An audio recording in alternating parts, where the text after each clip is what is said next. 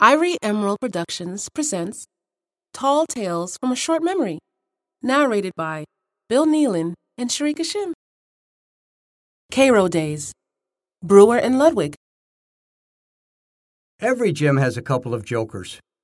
Pat Brewer and John Ludwig were two of the best.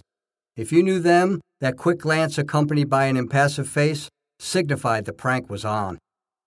I was one of the lucky few that let in on it. For some reason, they really liked me, which made me very happy not to be the target of their jokes.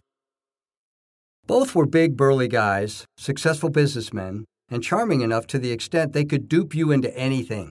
In fact, they were so slick, you might never know you were the subject of their prank, because they never really told you. During the height of the very popular and televised Georgia Championship Wrestling in the 1970s, Atlanta lit up like a light bulb. We liked to play our pranks on the hotel guests and watch their reactions. So, on Friday afternoons, Pat Brewer, who could easily be mistaken for one of these wrestling stars on TV, he would start bench pressing to get a good pump going.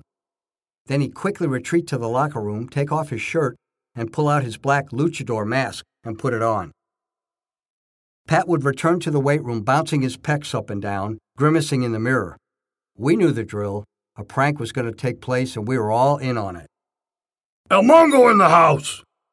Brewer would roar to the hotel guests using the health club. Mongo feels strong. B! Spot Mongo! Hotel guests, seeing this spectacle, became nervous and uncertain. Don't you know who that is? That's El Mongo, the professional wrestler. You'll be all right. Just don't look him directly in the eyes. He's got a big match coming up this weekend. Karo craftily chimed in. He was in on it, too.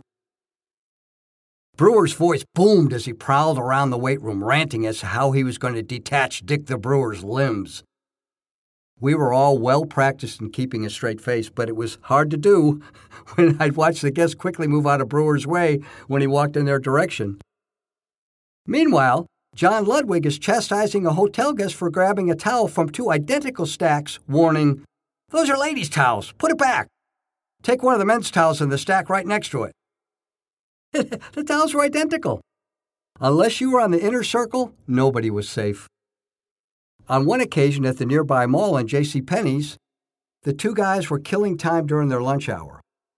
Dressed in business suits, they appeared as two very important people. Brewer asked the young girl in the men's department an innocent question. Well, the girl responded with a flippant remark. He glanced at Ludwig, who without hesitation quickly pulled out a pen and paper and proceeded to write something down. Then Brewer briskly paced through the men's department, pointing out pants that weren't hung up on the rack. He went over to the mirror and pointed out smudges on it, and then he walked into the fitting rooms. He came out a minute or two later with a frown on his face, and right behind him was Ludwig, furiously writing on this pad of paper. And he continued to follow Brewer all around the men's department till Brewer returned where he started. He strolls up to the young girl, and with a scrutinizing stare, he asks her, "Miss, where's your name tag?" The girl, self-conscious and embarrassed, stutters, "Oh, I must have left it in my car." The final, exquisitely timed glance at Ludwig seals the girl's current nightmare. I'm sure she thought they were owners of the company. The look on her face was priceless as she watched them walk out of the store. Whistling, Ludwig suggests I grab a bite to eat. Another victim falls prey to the mischievous duo of Brewer and Ludwig.